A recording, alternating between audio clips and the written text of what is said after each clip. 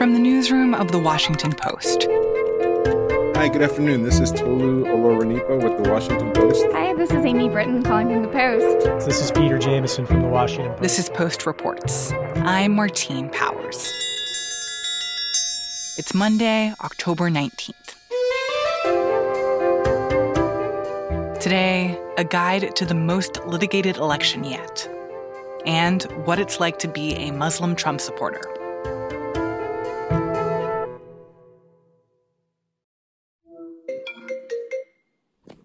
Hi, Michaela. Hi, Rena. How's it going? It's good. How are you? Good. Thank you so much for taking the time. For the past couple of weeks, one of our producers, Rena Flores, has been looking into all the lawsuits related to the election, where they're happening, what they're arguing over, which voters they affect. And in the process, she came across this website that lets lawyers become volunteers to get involved in election-related legal battles. One of the first listings here is for lawyers needed to volunteer with the Arizona Rapid Response Legal Team in order to assure that every eligible voter can cast a ballot that is counted. Michaela is a lawyer. I live out in San Francisco, California. And for the past several months, she's been working on voting rights and election protection leading up to this fall's election. A lot of what Michaela's been doing is actually not getting paid for that work. This project looks like they're looking for lawyers to participate in training about issues that will arise during elections, draft complaints, affidavits, and other pleadings for filing in court, and perhaps arguing before a judge. Instead, she's been signing up to volunteer her legal services through this platform called We the Action. All right, lawyers, let's put that law degree to good use. Join thousands of other lawyers at wetheaction.org and sign up to volunteer for election protection. Lately, We the Action has been recruiting volunteer lawyers for the battles around the country over this year's election. And I wanted to talk to Michaela because it started to crystallize for me that during this election cycle, all of these volunteers were necessary because there are unprecedented levels of election lawsuits. This indicates, yes, it is for lawyers. The time commitment is 11 to 20 hours. Participants can participate remotely. I'm really struck by it because it feels like TaskRabbit in a way for lawyers. That's a good way to describe it. Yeah. I think that's right. And it is a great way for lawyers who have some time but not full time to devote to it because there's such a wide array of projects they have to plug into. Do you remember when you first heard about We the Action? I first heard about We the Action earlier this year, probably around February or March. In politics, we always talk about an October surprise. COVID-19 has been a March surprise in this primary process.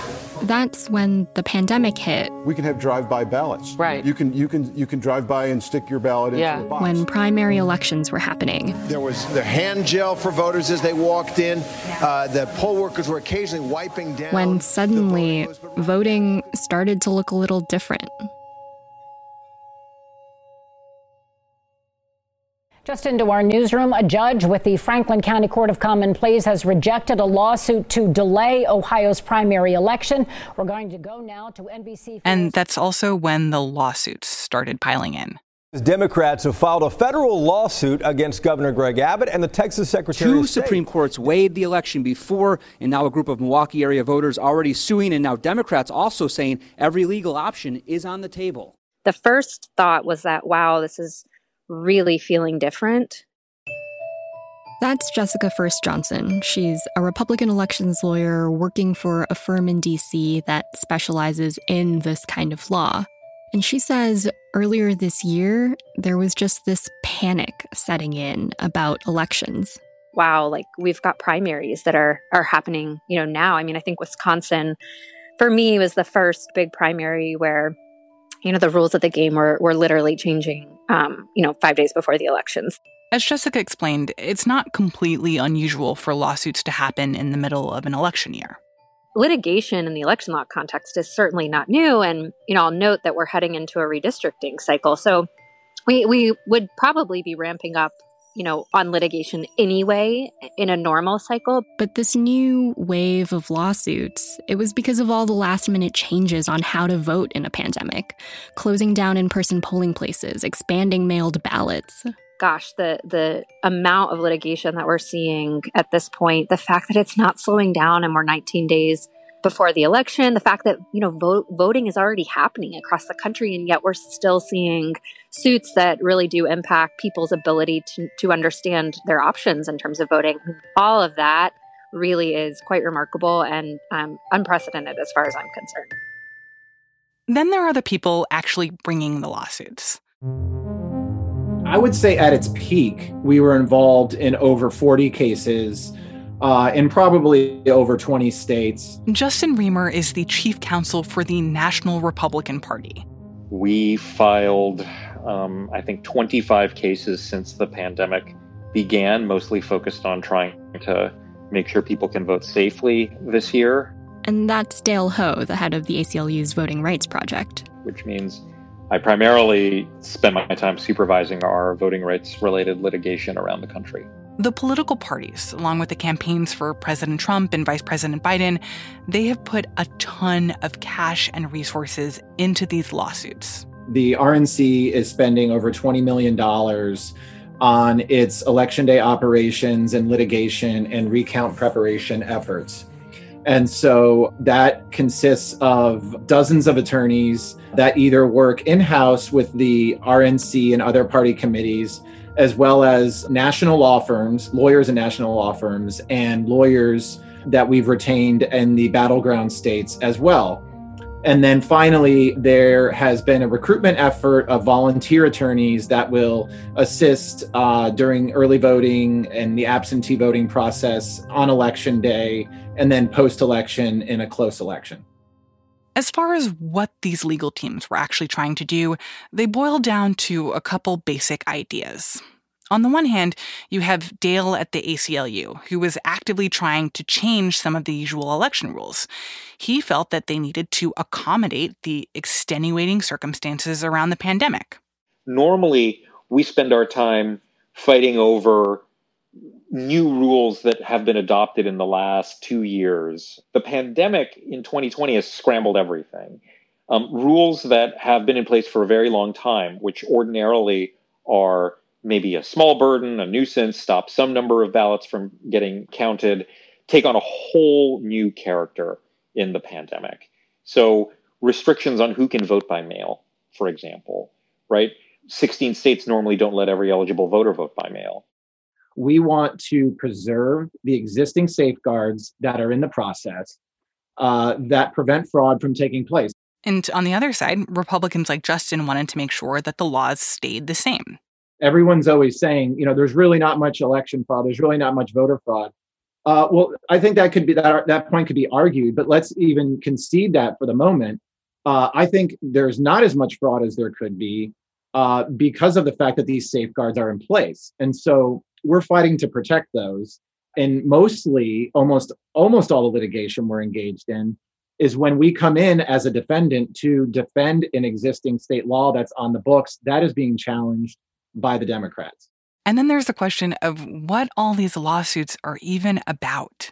I'm up to 286 cases at last count, and I'm sure that I've missed one in between the start of this interview and now. This is another Justin Levitt. He's an election law professor at Loyola Law School in California. So I have sued election officials. I have defended election officials. I have represented election officials in telling other courts how election disputes should be resolved. I've sued people and defended people and represented people of both major parties and neither party and those whose affiliation I did not know.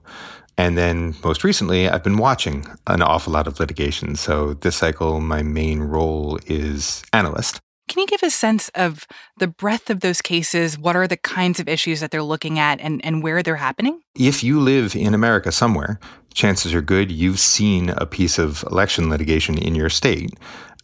They're clustered, unsurprisingly, in states that are viewed as battleground states. So Michigan and Pennsylvania and Wisconsin and North Carolina and Georgia and Texas may have more than their share of litigation, but it's really all over the place.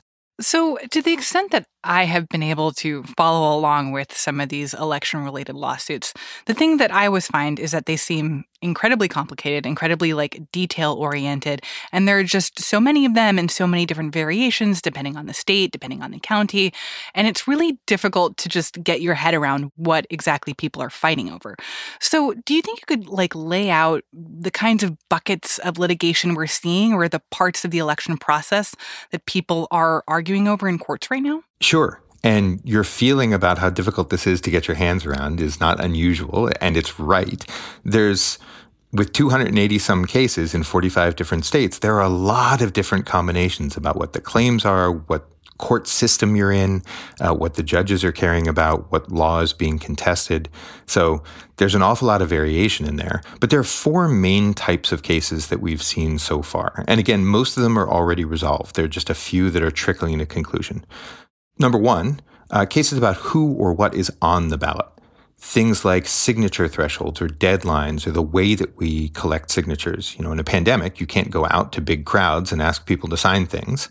And so lots of litigants asked for relief from the normal procedures to getting onto the ballot. Ballots are already out in every single state. In fact, millions and millions and millions of ballots are coming back already. So all of those lawsuits are over. But that was a big chunk through the summer and early fall. A second category are lawsuits over the mail-in process. This year, more than in the past, more voters will rely on voting by mail simply because the capacity to vote in person is a little diminished because of the pandemic this year.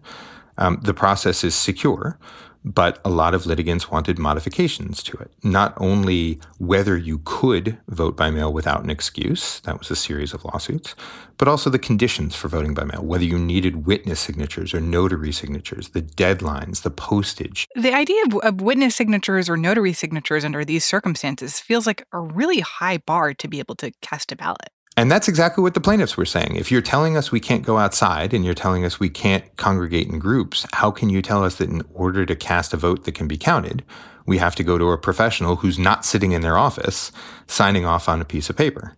And many of the sort of conditions that we might expect out of people normally got a lot harder this year, as everybody knows in all walks of life, elections included.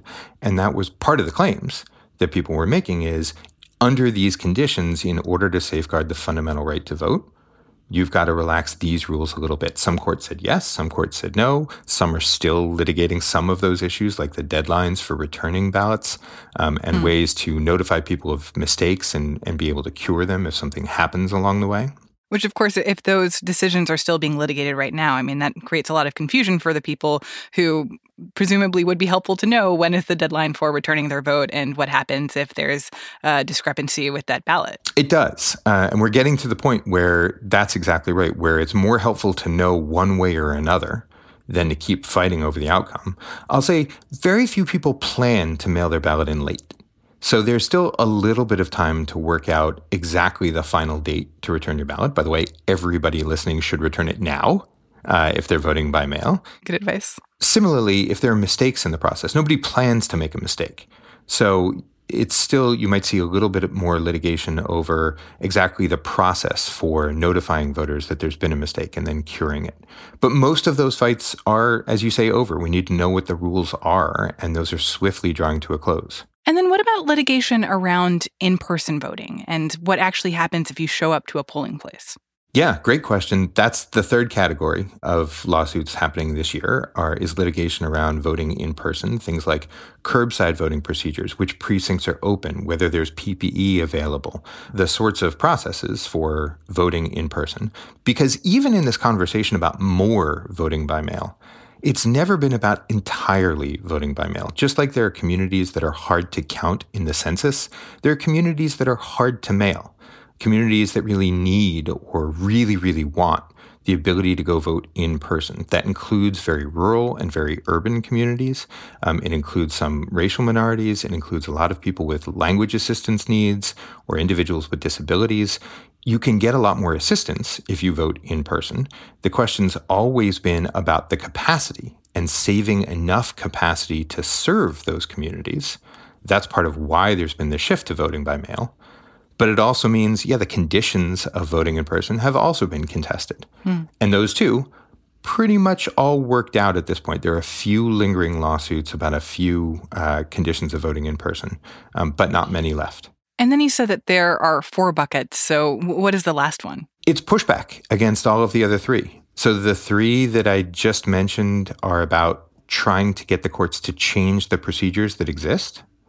The 4th category is pushback against executive action or legislative action changing the procedures in light of the pandemic. So sometimes people have said executive officials have gone too far, overstepping their state constitutional authority.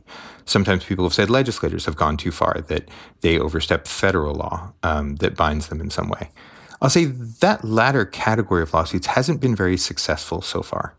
Where the state or where government has made changes to accommodate the pandemic, courts have, by and large, accepted those changes. The courts have been a little more mixed on granting affirmative changes against the state wishes. After hearing Justin talk about all these lawsuits, cases like the Michigan Alliance for Retired Americans versus Benson, Democracy North Carolina versus the North Carolina State Board of Elections, the Pennsylvania Democratic Party versus Buchvar, or conversely, the Donald J. Trump for President versus Buchvar case in Pennsylvania. I spent a lot of time thinking about whether or not all this litigation was actually good for democracy. And even the other Justin Riemer from the RNC, said that he does see some of the problems. I'm somewhat torn because certainly, the party needs to represent its interests. And if it needs to litigate to do that and to protect our voters and to make sure the election is being conducted with integrity, we feel like we have no choice but to engage in litigation. But to be frank, I'm also very mindful of the disruption that all this last-minute litigation has on the elections process. At every turn, we've got to fight to expand and protect the right to vote. And that's lawyer Michaela Davis again. And although these court cases are pushing right up to the election, if we can get good rulings that add more ballot boxes to counties and enable a few more voters to safely cast their ballots, then it's worth it. Part of me wondered, somewhat cynically, how much all this litigation is actually about what people believe is right and wrong, and how much of it is just about getting your side to vote. I actually asked Justin from the RNC about that. Do you think that part of this litigation is about politics and about just trying to increase chances of winning an election? I certainly think that it is on the Democratic side. But not on your side? No, I don't. And the reason for that is because, by and large, these lawsuits are being initiated by the Democratic Party and not by the Republican Party. And so certainly we have launched some. We have launched offensive litigation. But on our instances of launching offensive litigation were really to preserve the status quo that existed. In a former life, I was an election official. And there was nothing that we hated more was getting a lawsuit a few weeks before the election when you're extremely busy. Because of that, I have a lot of respect for what the state and local election officials are out there doing. It's a difficult job. And, they're for the most part, I think they're trying to do their best, even if we disagree with them. But it's a tough job, especially in the middle of a pandemic. It must be strange to be on kind of the other side of the table right now. It is. Yeah. When I was an election official, I viewed the parties with some. I mean, even my own party. Right? Obviously, not a surprise. I'm Republican, but my own party, even I just viewed as kind of difficult to deal with. Both sides, obviously. And now on this side, obviously, I have a different perspective. I mean, we're an important stakeholder in the elections process. But if all these lawsuits were necessary, what does that say about the state of our elections? Like the fact that we have a TaskRabbit for lawyers and We the Action, or that the political parties have to hire this army of attorneys. If they need to exist for the election to run fairly, what does that say about the way that we run this most fundamental democratic process? It says that this is contested, but also the fact that it's so contested speaks to a broader problem. Again, this is Justin Levitt, the law professor. I think that it shows you that we're not really good at rapid response. Another thing this reveals is the chronic underfunding of elections in this country. We get what we pay for, and we don't pay for a lot. There was a request, and the call to request is really underselling. There was an urgent need by state and local administrators for funding to deal with the pandemic that was put in, April or May. They started begging for Congress to issue more funding. And in the scope of trillions of dollars of coronavirus relief for the economy, they were asking for a relative teaspoon, for $4 billion, a drop in that bucket, to support the democracy that all of the economic recovery is built on. And they're still waiting. Request in May, and it's now October, and that money's not coming, which meant that there was an awful lot of duct tape being used to fix the election system as best as could be in order to try and not even patch holes in the bucket. Normal in this time, you're looking for enough duct tape to patch the holes in the bucket. This time, officials were looking for enough duct tape to make a bucket out of. There was no bucket. They're trying to string together what they can. And unfortunately, some of the litigation is a proxy for fights about funding and what the administrative realities could have been had we decided to fund the elections properly. That is absolutely a chronic problem. It's also one that I'm really hoping voters remember, not only on November 3rd. I hope they remember on November 4th and on January 3rd, and as new legislative sessions come in, we only get to change the election process if we remember what it was like when legislatures come back into session with the power to change the process. And we have an awful lot of amnesia the moment after the election's done. We breathe a sigh of relief and we say, whew, thank God we won't have to go through that again. And the minute we forget what we went through, the more we doom ourselves to going through it again and again and again, year after year, cycle after cycle. Justin Levitt is an election law professor at Loyola Law School. Reena Flores is a producer for Post Reports.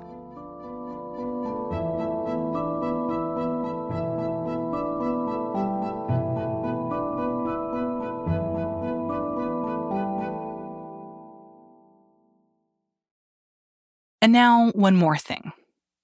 We're taking a look at different groups of voters around the country ahead of the election. And our producer, Lena Mohammed, became interested in this group of voters that we don't talk about very much, Trump supporters who also happen to be Muslim. So in 2016, I voted for Donald Trump. And in 2020, I am going to be voting for Donald Trump again. My name is Mike Hashem. I'm 27 years old. I live in the Metro Detroit area. I'm a businessman, and I am a Arab American Muslim Republican.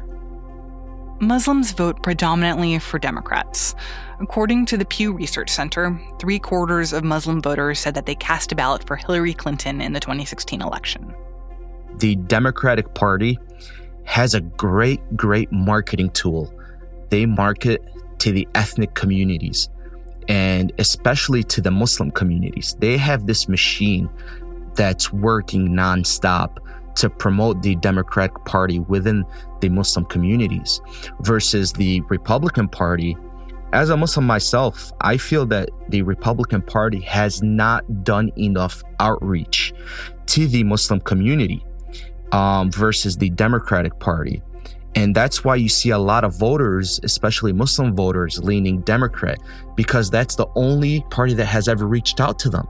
But I could tell you this, there is a tremendous number of people that are voting for Trump, especially from the Dearborn Arab American area here in Dearborn, Michigan. But they don't come out and say that the Republicans are voting for Trump because of the fear of some backlash from the community. So we're just going to go back a little in the timeline. So 2015, 2016, the environment, it was supercharged and Trump was this huge character. And one could say one of the most defining moments of his campaign was when he was talking about the Muslim registry and then he was talking about the Muslim ban. He was saying things like Islam hates us. Yes. And he called Mexican rapists. And obviously, like, there are all those moments, but the ones I want to focus on are obviously like the ones where he's talking about Muslims, because you are I'm a Muslim myself. Yep. How do you reconcile? So honestly, anything that hurts my people, I'm totally against, and when he said those remarks, I sort of looked at it like, okay, people are going to hate you because of you saying this, but also we cannot just judge a person on that aspect. Like, I'm looking at an aspect from a business standpoint, like, what is he going to do business-wise and job growth-wise, in this country? Yes, every president has some type of Middle East policy, and not every president has had a successful one, but I cannot just throw everything away and focus on that one aspect. So I'm not voting for him based on his Middle Eastern policies, but voting for him based off his economic policies that he's done within the United States to make us dependent on ourselves and to put American jobs first and the American worker first. So that's why I'm voting for him, is because we need jobs and we need to keep America first on the platform globally. I urge Arab Americans to come out and start saying that they're Republicans, so they will hear us and they will note us, and that they will be prepared for us when we come and when we demand things to be done for our Arab American communities all over the U.S. Mike Hashim is a business owner in Dearborn, Michigan.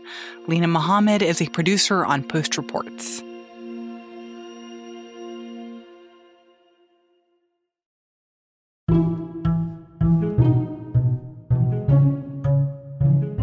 That's it for Post Reports. Thanks for listening. On Friday, we had an episode that we're really proud of. It's called The Life of George Floyd. It's an hour-long show that delves into how systemic racism shaped everything about the world that George Floyd lived in. If you haven't heard it, go back to Friday's episode and take a listen. And after that, let us know what you think. Shoot us a message at postreports@washpost.com. I'm Martine Powers. We'll be back tomorrow with more stories from the Washington Post.